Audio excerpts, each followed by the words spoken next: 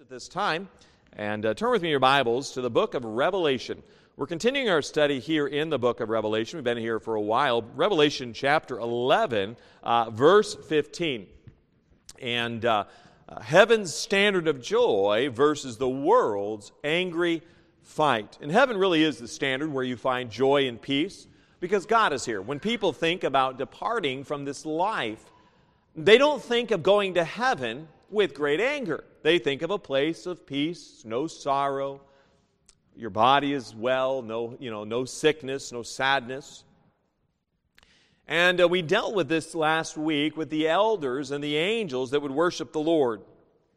Really, when you think of the word worship, to express an attitude, a definition, one source gives, Bauer, Denker, Art, and Gingrich, its lexicon, it says to express an attitude or gesture one's complete dependence on or submission to a high authority figure. To fall down and worship, do obeisance to, prostrate oneself before, do reverence to, welcome respectfully.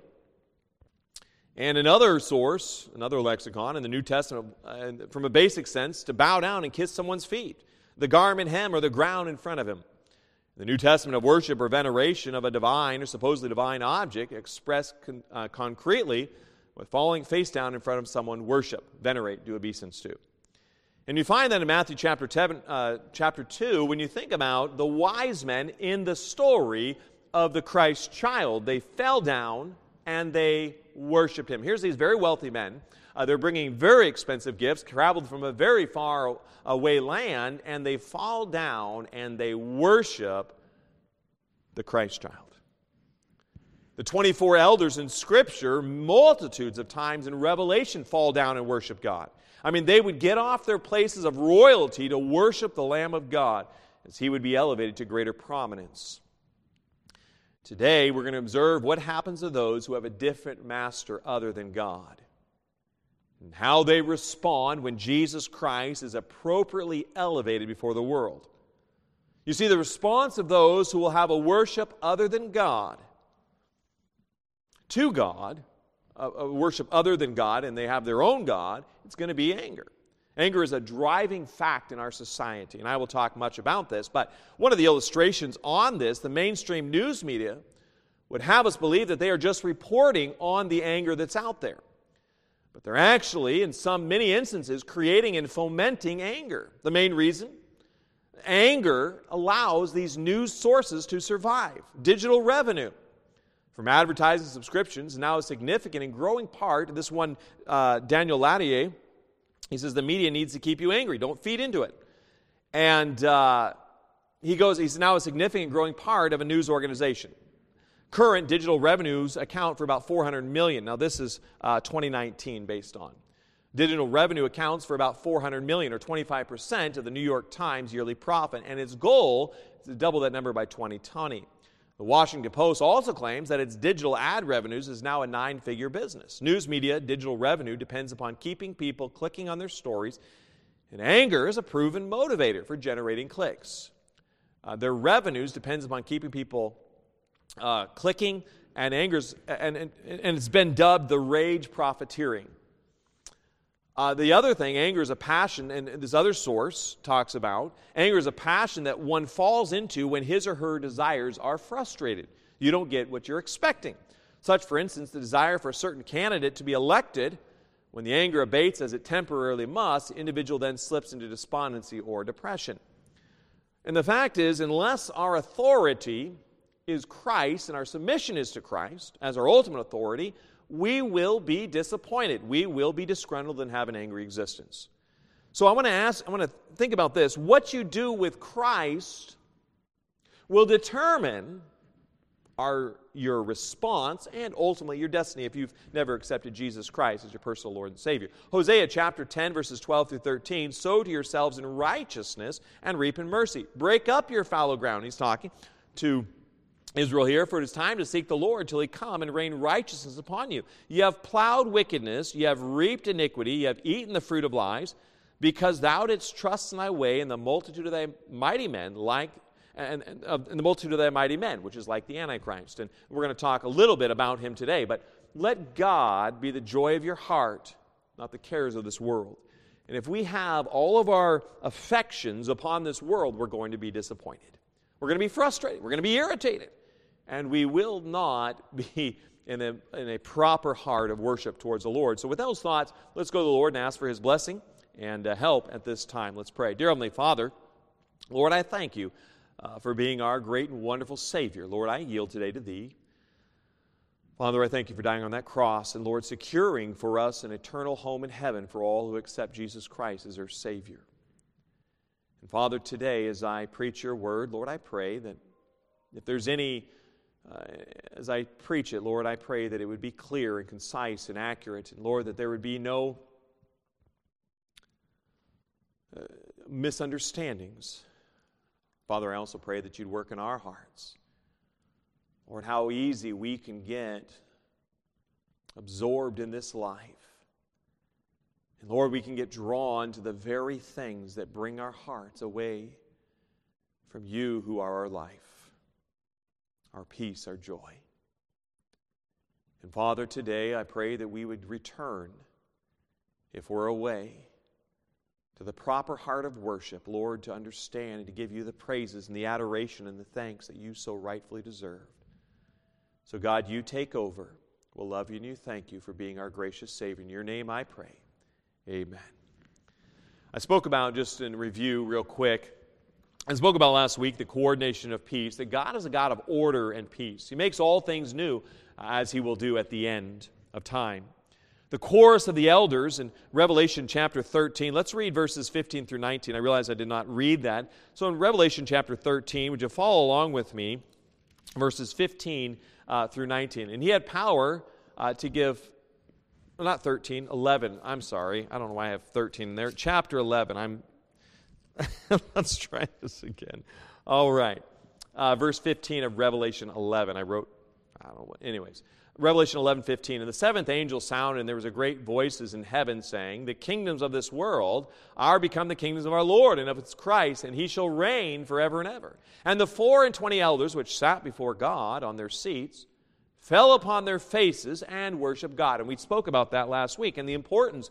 And you find that when Jesus Christ is elevated, it ought to bring us an absolute appreciation and a contrition or a breaking, a humbling of our hearts to realize how wonderful Jesus is. And then verse 17, saying, we give Thee thanks, O Lord God Almighty, which art and wast and art to come, because Thou hast taken to Thee Thy great power and hast reigned. And the nations were angry, and Thy wrath is come. And the time of the dead that they should be judged, and that Thou shouldest give reward unto Thy servants the prophets, and to the saints, and them that fear Thy name, small and great, and shouldest destroy them which destroy the earth. And the temple of God was opened in heaven, and there was seen in His temple the ark of His testament. And there were lightnings, and voices, and thunderings, and an earthquake, and great hail. The character of the world in verse 18, and the nations were angry. And I want to talk about that very idea this morning. Now, in Isaiah chapter 59, verses 1 through 4, behold, the Lord's hand is not shortened that it cannot save, neither His ear heavy that it cannot hear. But your iniquities, speaking to Israel, have separated between you and your God, and your sins have hid His face from you, that He will not hear.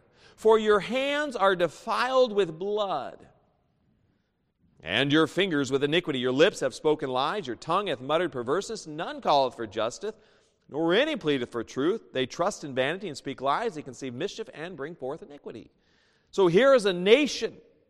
The nations were angry, and you find in the preceding judgments of God, you have the 7 seal judgments, and then the 7th seal judgment opens up 7 trumpet judgments, and then after the 7th trumpet judgment opens up 7 vial judgments, the last judgments of the Lord in the tribulation period. And in a portion of this, we read in this very idea, the people, they would not repent. They would not humble themselves before God. And I mentioned last week, what you do with Jesus Christ, there's 2 ways you can go. There's 2 ways. The elders and those in heaven, they realize the glorification and the magnification of Jesus Christ in all His glory, and they fall down and worship Him. The nations get angry. Now, this idea of anger, I want to just take a little side trip, and look at just anger. In Ephesians chapter 4, there's the famous verse, "Be ye angry and sin not." See, anger's okay. So many would say, right? I can be angry.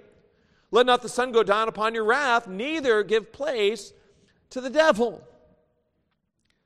Now, I want to give a little explanation here. And one commentary by Barnes, he says, "To a great extent, the sudden excitement on the reception of an injury is involuntary and consequently innocent. Anger is excited maybe when a horse kicks us, when a serpent hisses, when we dash our foot against a stone and you're like, "Ah, that hurt," and you're kind of like, "Ah," right? "Oh, I slammed my hand in the door," right, or something, you know. "Ah." The object or final cause of implanting this passion in the mind of man is to rouse him to an immediate defense of himself when attacked, and before his reason would have time to suggest the proper means of defense. It prompts at once the self-protection, this Barnes says, Albert Barnes, and when that is done, its proper office ceases.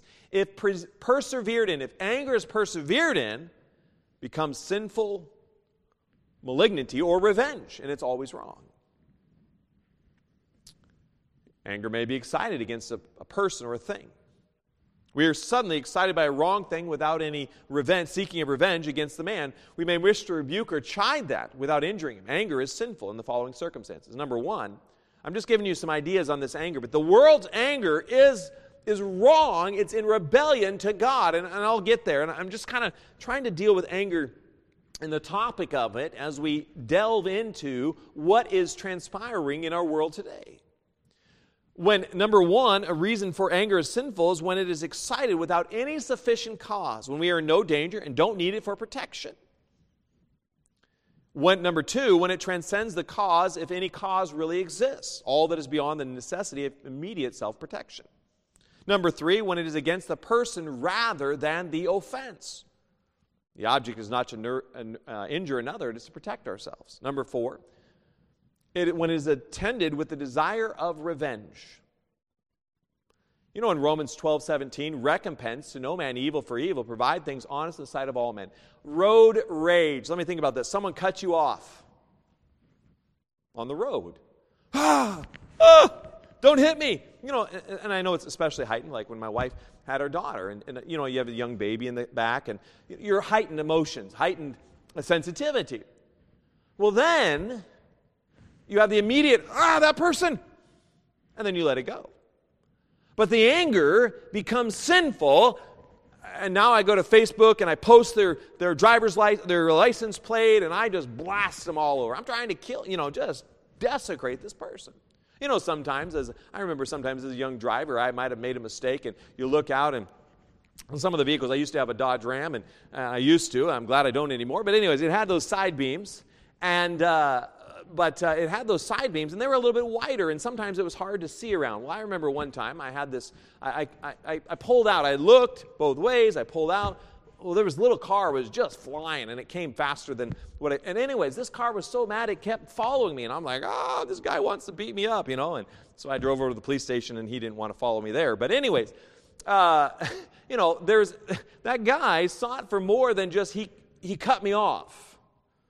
The Bible tells, in Romans 12:19, "Dearly beloved, avenge not yourselves, but rather give place unto wrath, for it is written, Vengeance is mine, I will repay, saith the Lord."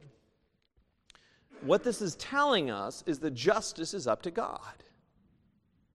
The phrase, "give place unto wrath," clearly implies leaving that up to God. Deuteronomy 32:25.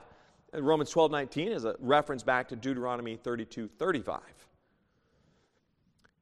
Number 5 reason for sinful anger is when it is cherished and heightened by reflection. Let me give you an illustration on that. That person cut me off, and I see him in the store, and I've been thinking about how mad I am that they cut me off, and now I'm going to give him a big old heave-ho, sock him right in the face. Okay, you've been reflecting. You've been thinking about, I'm going to get even with that person. They made me uncomfortable, so I'm going to get even. An unforgiving spirit, last of all. When that immediate danger is over and our emotions are heightened, we're not seeking to destroy the person.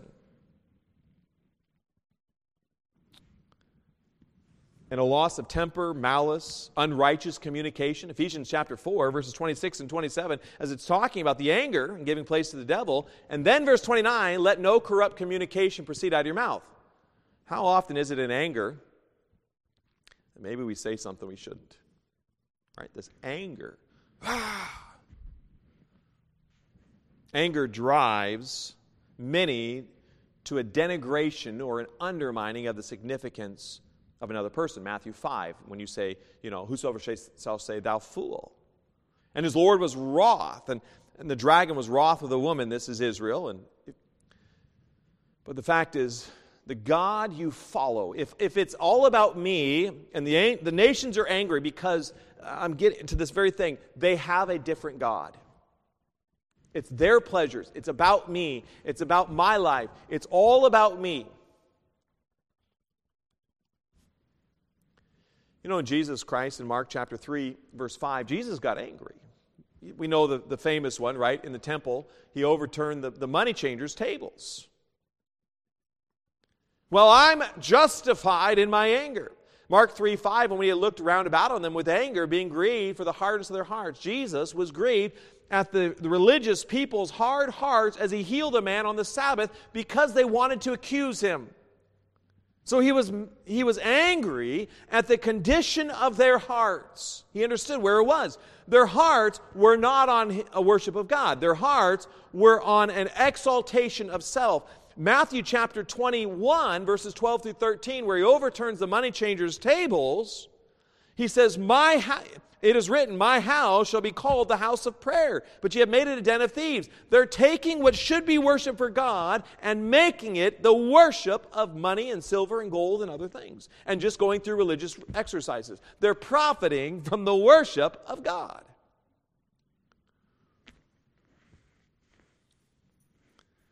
And so there's obviously a different God that's being followed. Satan has that very same demand, and the nations are angry. And the world follows money. I was just watching, and I saw this thing recently about bananas. It was this little video about bananas, and how the banana industry has really been responsible for a coup of government and assassinations there in Central America. I mean, they would literally bring in mercenaries to pull out leaders because they wanted their product to be profitable, and they were losing money and competing, and it was pretty amazing. They're all after money. The nations are angry. They don't want accountability to God. They don't want the holiness. They don't want the peace of God. They want life under their own terms. And the return of a proper worship to God, to a religious elitist, and if you want to live life your way, is going to evidence an anger. The Bible promises this same reaction. If you don't want what God wants, it's going to provide. Your countenance will fall. In Genesis chapter 4, verse 5, but unto Cain and to his offering he had not respect. God had no respect for Cain's offering, Cain and Abel, right? Adam and Eve's sons. Cain would bring the vegetables, but he wouldn't do a blood offering. And Cain was very wroth, and his countenance fell. He was so angry. Angry at his brother, angry at the situation, angry that he wasn't pleasing to God. Well, you can't serve God your own way. God's given us. Remember John the Baptist. He would he was held in prison. And Herod held John in prison for Herodias' sake. He had his brother's wife that he was sleeping with, and John the Baptist condemned it. And this man's like, I want to do life my way. I don't want your rules. I don't want God's rules. I want to do life my way and what pleases me. And this whole idea of an elevation of the pleasures of man, really an elevation of self, it will breed anger. Even when Pilate would have Jesus Christ on trial and said, I find no fault in him, they were fierce. They wanted to get rid of Jesus. They wanted life their way. They wanted religion their way. And even the apostles, when they were preaching the Word of God, and in Acts chapter 5, verse 33, when they heard that, they were cut to the heart, took counsel to slay them. The people wanted to kill Peter And those that were with him preaching the word of God, they wanted to kill him, and they did not like what they were saying in the witnesses for Christ. Would you look with me at 2 Timothy chapter 3? I'm getting there, I promise. I'm laying some biblical foundation on some items here, but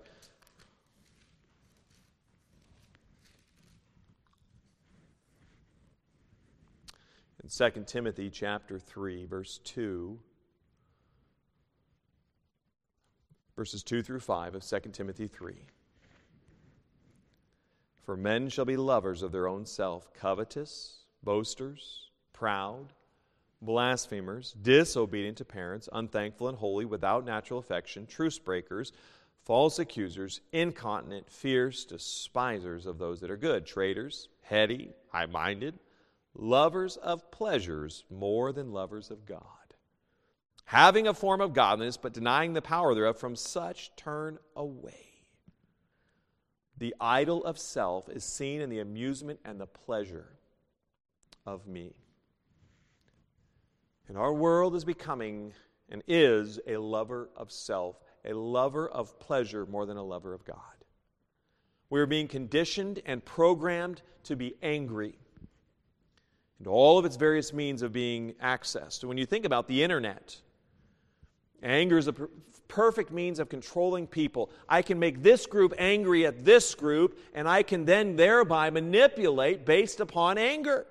In fact, as I was watching this very film on the whole banana industry, the head of this one industry was so angry that the government wanted to impose taxes that he said, we got to get rid of that ruler and you're going to hurt our profits. And so he was angry, and he would foment all these sorts of mercenaries and people they'd hire to oust these leaders. There was an anger because there's a pleasure in self and money and an exaltation of oneself over really what's good, for everyone. They didn't want unions, trade unions. We're going to assassinate people, we're going to kill people.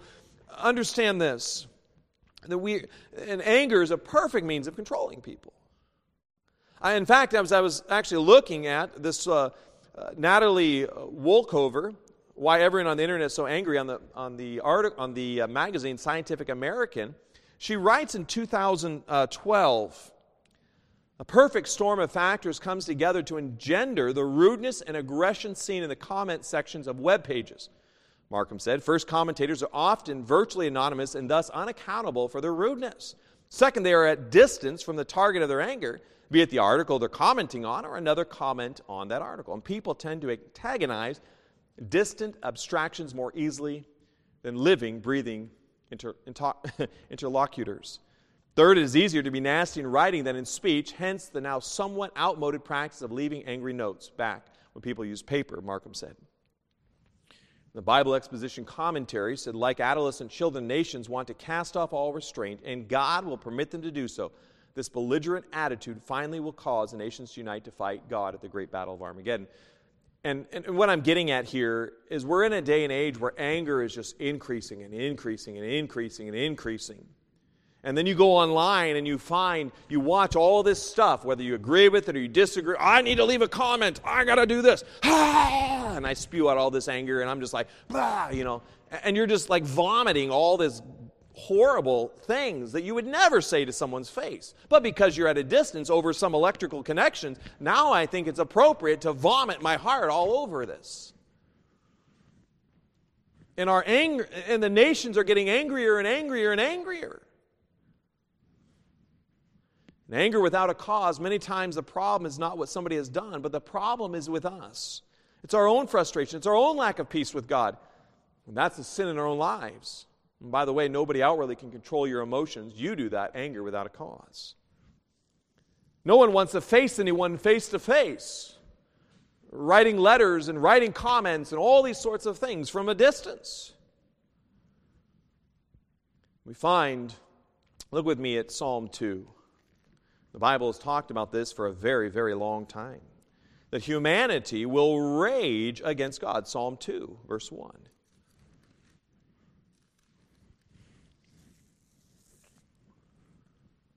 Our nation, why are the nations angry? We have humanity now is ever increasing in its uncivility or lack of civility towards others. We're not getting kinder to the world.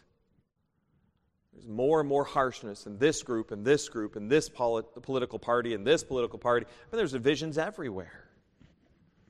In Psalm 2, verse 1, why do the heathen rage and the people imagine a vain thing? The kings of the earth set themselves, and the rulers take counsel together against the Lord and against His anointing, saying, let us break their bands asunder and cast away their cords from us. And it's even becoming more unpopular to be a Christian.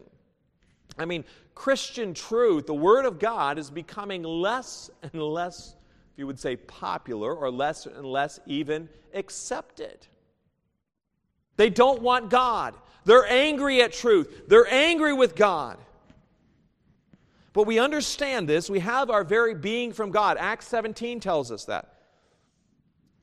And then in Acts 17, verse 31, because He hath appointed a day in the which He will judge the world in righteousness by that man in whom He hath ordained, whereof He hath given assurance unto all men, and that He hath raised Him from the dead.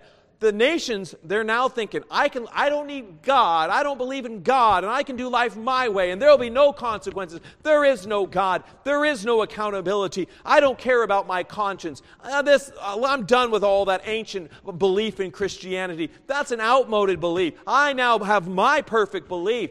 But then when the day of reckoning comes and there's justice upon the world and life's falling apart, what is it when someone says, I don't believe in God, and then all of a sudden some bad things happens in their life, and they're like, well, why is God so mean to me?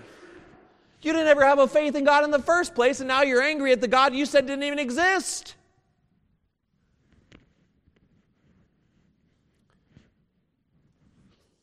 The Bible tells us in all this anger, if you are against God, your conscience will bother you.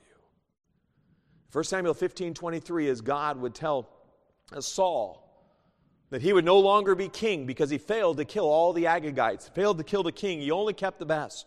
1 Samuel 15:23, for rebellion is as the sin of witchcraft, and stubbornness is as iniquity and idolatry. And the world languishes in wickedness and rebellion, and we even applaud and praise rebellion. Rebellion sells movies. Lots of movies, lots of money.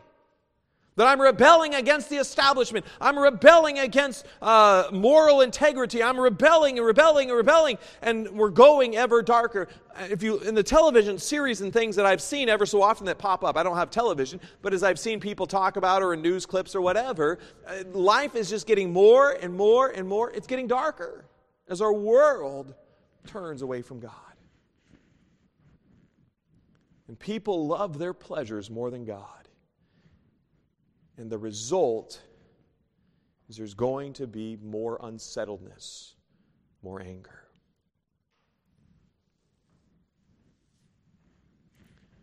And one author said, I believe I'm not mistaken, saying that Christianity is a demanding and serious religion. What is delivered as easy and amusing is another kind of religion altogether. And this fact of all this, and so what happens is, as our world, the nations are angry. And we're angry at God, we're angry at rules, we're angry at truth. There's going to come a man that says, I'm going to fix that for you. The Antichrist.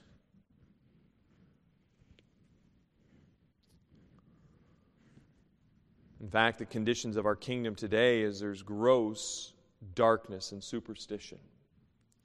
Because our world does not want God. You find all these religions.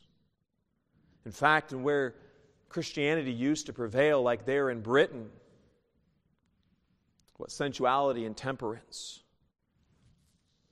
And the world is all about my amusement and what I can get. It's not about, as we remember, the elders and the angels, they fall down and they worship Christ. Joy and peace and contentment and satisfaction. But if you want to do life your own way, under your own rules, apart from the Word of God, I'm telling you, life's going to be very difficult, and you will be angry and frustrated. It's going to happen. In fact, it tells us about the Antichrist in Daniel chapter 8, verse 25. Would you look with me here?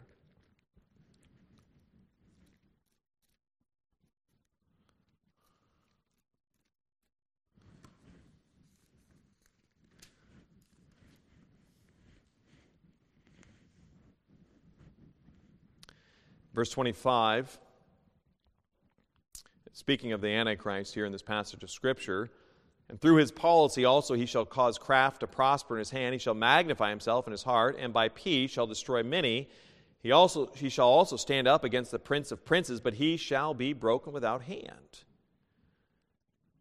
And in this passage of Scripture, in the full context of what's going on here you have the Antichrist, and by peace he'll destroy many. And he makes a 7-year peace agreement with Israel. Halfway through, he breaks his peace agreement. He doesn't like Israel, but he uses peace to create more destruction. He's of Satan. And realize this, when we give ourselves into anger, we're giving place to Satan in our lives, and we're giving a foothold spiritually in our lives. For Satan, as a Christian, you can't be possessed by demons, but you can be oppressed. You can give ground to Satan in your life. And his anger abounds in transgression. An angry man stirreth up strife, and a furious man aboundeth in transgression. That's and those consequences of anger in our world today. We don't find our world becoming a greater place. We find crime increasing. We find the mental health decreasing. We find all sorts of problems of our world as it lives in opposition and rebellion to God. And the world is looking for someone in their anger. You know what it's like if you get on a platform that agrees with maybe your political position or your news position or whatever the position is, you're like, whew, I agree with that. Finally, a safe place that believes what I believe in. And you're someone to be a sounding board of like-mindedness. In Revelation 13:4, if you don't worship God, you're going to worship something else. So in Revelation 13:4, and they worship the dragon which gave power unto the beast, and they worship the beast, saying, who is like unto the beast, and who is able to make war with him?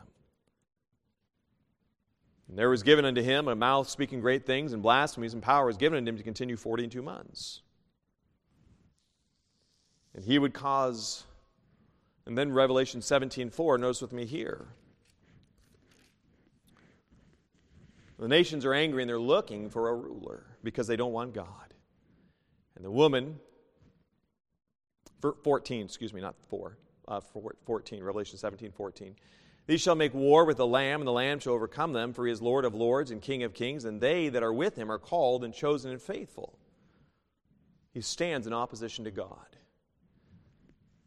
The elders, the 24 elders, they fall down and worship at the greatness of Jesus Christ. The others rebel, and so they're going to try to find someone else to lead them and follow. Israel in the Old Testament, they didn't want the prophets to lead them anymore. They didn't want the judges. They wanted a king like the world. They didn't want God's ways. They wanted their own ways. And in this hatred, in this anger, there's a hatred against Israel, which anti-Semitism is growing. We also find something else in this anger is I need something to amuse me. I need something to gather. The pleasures of love, the lovers of pleasures more than lovers of God. You know, it's not enough just to relish in a relationship with Jesus Christ. But what's happening is in all this amusement and all of these things in our lives, we're beginning to put ourselves as slaves of pleasures and amusement rather than as servants of the great high God.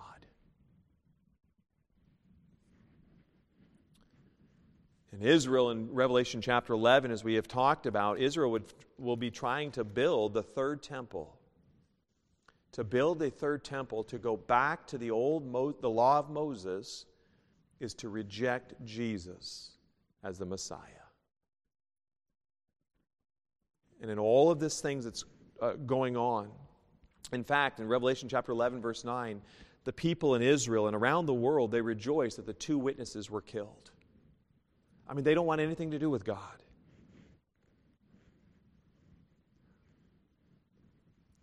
The Antichrist and false prophet will eventually be cast into the lake of fire. And what will happen? And the nations are angry. You see, when we're giving ourselves over into anger, I'm saying no to God being the leader.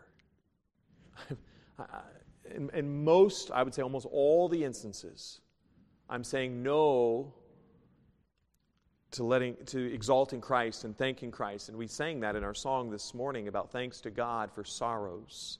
Thanks to God for thorns, for roses. The beautiful roses, the painful thorns. And the nations were angry, and their wrath is come, and the time of the dead that they should be judged. The first part of this, and the seventh angel sounding the seventh trumpet, the judgments of the world, it only infuriates the nations more. And in this path is what we find happening all throughout the Scriptures. When greater judgment comes, what is God's desire in great judgment? God's desire is that there's repentance. God desires that there's a humility, that there's a contrition of heart, wherein God, I say, God, I'm a sinner, please forgive me. You see, pressure of life is to bring us to the point of a brokenness to God. I'd like you to look with me at Isaiah chapter 34.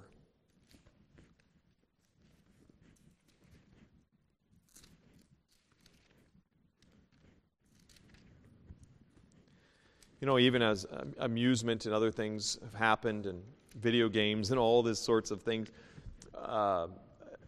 there's a greater animosity towards others, especially if someone steps on my path of my pleasure. You're in the way of my pleasure. Get out of the way! You're on your phone. I can find that, even in my own personal life. Sometimes if I'm on the phone and something happens and then I realize that there's a response that it shouldn't be there, I said, maybe I'm putting too much emphasis in the pleasure because it's changing my responses to others in not a Christ-like way. In Isaiah chapter 34, verses 1 through 4, come near, ye nations, to hear, and hearken, ye people. Let the earth hear, and all that is therein, the world and all things that come forth of it. For the indignation of the Lord is upon all nations, and his fury upon all their armies. He hath utterly destroyed them, he hath delivered them to the slaughter. Their slain also shall be cast out, their stink shall come up out of their carcasses, and the mountains shall be melted with their blood, and all the hosts of heaven shall be dissolved, and the heavens shall be rolled together as a scroll, and all their hosts shall fall down, as a leaf falleth off from the vine, as a falling fig from the fig tree. Verses 8 through 10. For it is the day of the Lord's vengeance, and the year of recompenses, for the controversy of Zion, and the streams thereof shall be turned into pitch, and the dust thereof into brimstone, and the land thereof shall become burning pitch. It shall not be quenched night nor day, for the smoke thereof shall go up forever. From generation to generation shall lie waste, none shall pass through it forever and ever. I mean, here's a cause of God's judgment. The tribulation period is God's final plea with humanity. Please come to me. Please reject this world. Don't rebel. The harshness and the pain of this life, all the affliction, all the natural calamities, and all the earthquakes and everything else that will come in the tribulation period is to bring man to the place where he comes to God and says, I'm a sinner, would you forgive me? And be saved during this period of time. But if you refuse to repent, you're going to get angry. If you refuse God working on your life, and you want your pleasures more than God, you want your lover of self more than a lover of God, you're going to live in a state of perpetual unsettledness. Now, as I bring this to a close, as I mentioned last week, and in review and bringing this also tying in with today, the nations are angry because they don't want Jesus to be exalted. They don't want accountability. They don't want justice the way that it ought to be, perfect, pure justice. How do I find an earthly semblance of peace here? In Isaiah 40, verse 28, hast thou not known, hast thou not heard, that the everlasting God, the Lord, the creator of the ends of the earth, fainteth not, neither is weary. There is no searching of his understanding. And the fact is, I need to understand he is the creator, he is the judge, he is the one that is ultimately in control. Number 2, Isaiah 43:7. Even every one that is called by my name have I created, for I have created him for my glory. I have formed him, yea, I have made him. Number 2, I need to understand I'm created for God's glory. I'm created to have a relationship with Him. I'm created to bring praises and adoration to God. As I live out my life, it's to give God the praises and glory. And you know what? If as my heart, these 24 elders, as they get down and they worship the Lord Jesus Christ,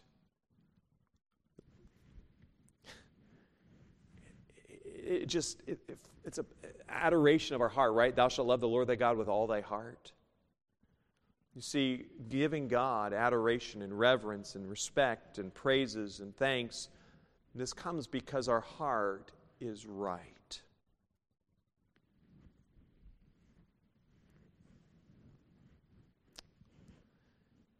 And God lays the foundation of order. I'd like you to look with me at Isaiah 51. Just a few more verses and I will be done. But as our nations and our world gets angrier and angrier because it's rejecting God, rejecting the truth of Jesus Christ, there will come someone that will try to pacify it under the terms of peace. But the terms of peace will only bring greater hurt and pain. Isaiah 51:12, I, even I, am he that comforteth you. Who art thou, that thou shouldest be afraid of a man that shall die?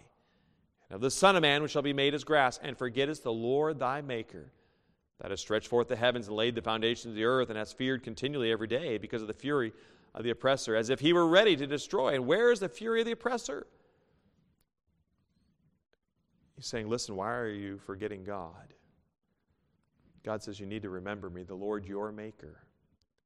Make the Lord your Redeemer if you've never accepted Jesus Christ as your Savior. Isaiah 44:24. Look with me here.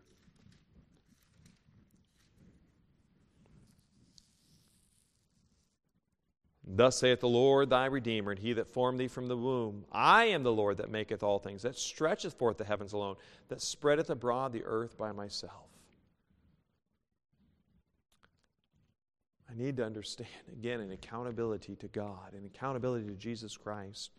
And this is what the nations don't want. This is what humanity, by and large, does not want. We're not any better than, I'm not saying Christians are better than, we're all humans. We're all fallen. We're all broken people. But I'm saying if we want to be right before God, then we're making Him our Redeemer. I'm making Jesus Christ. And look with me at Psalm 146, my last verse for this morning. Psalm 146.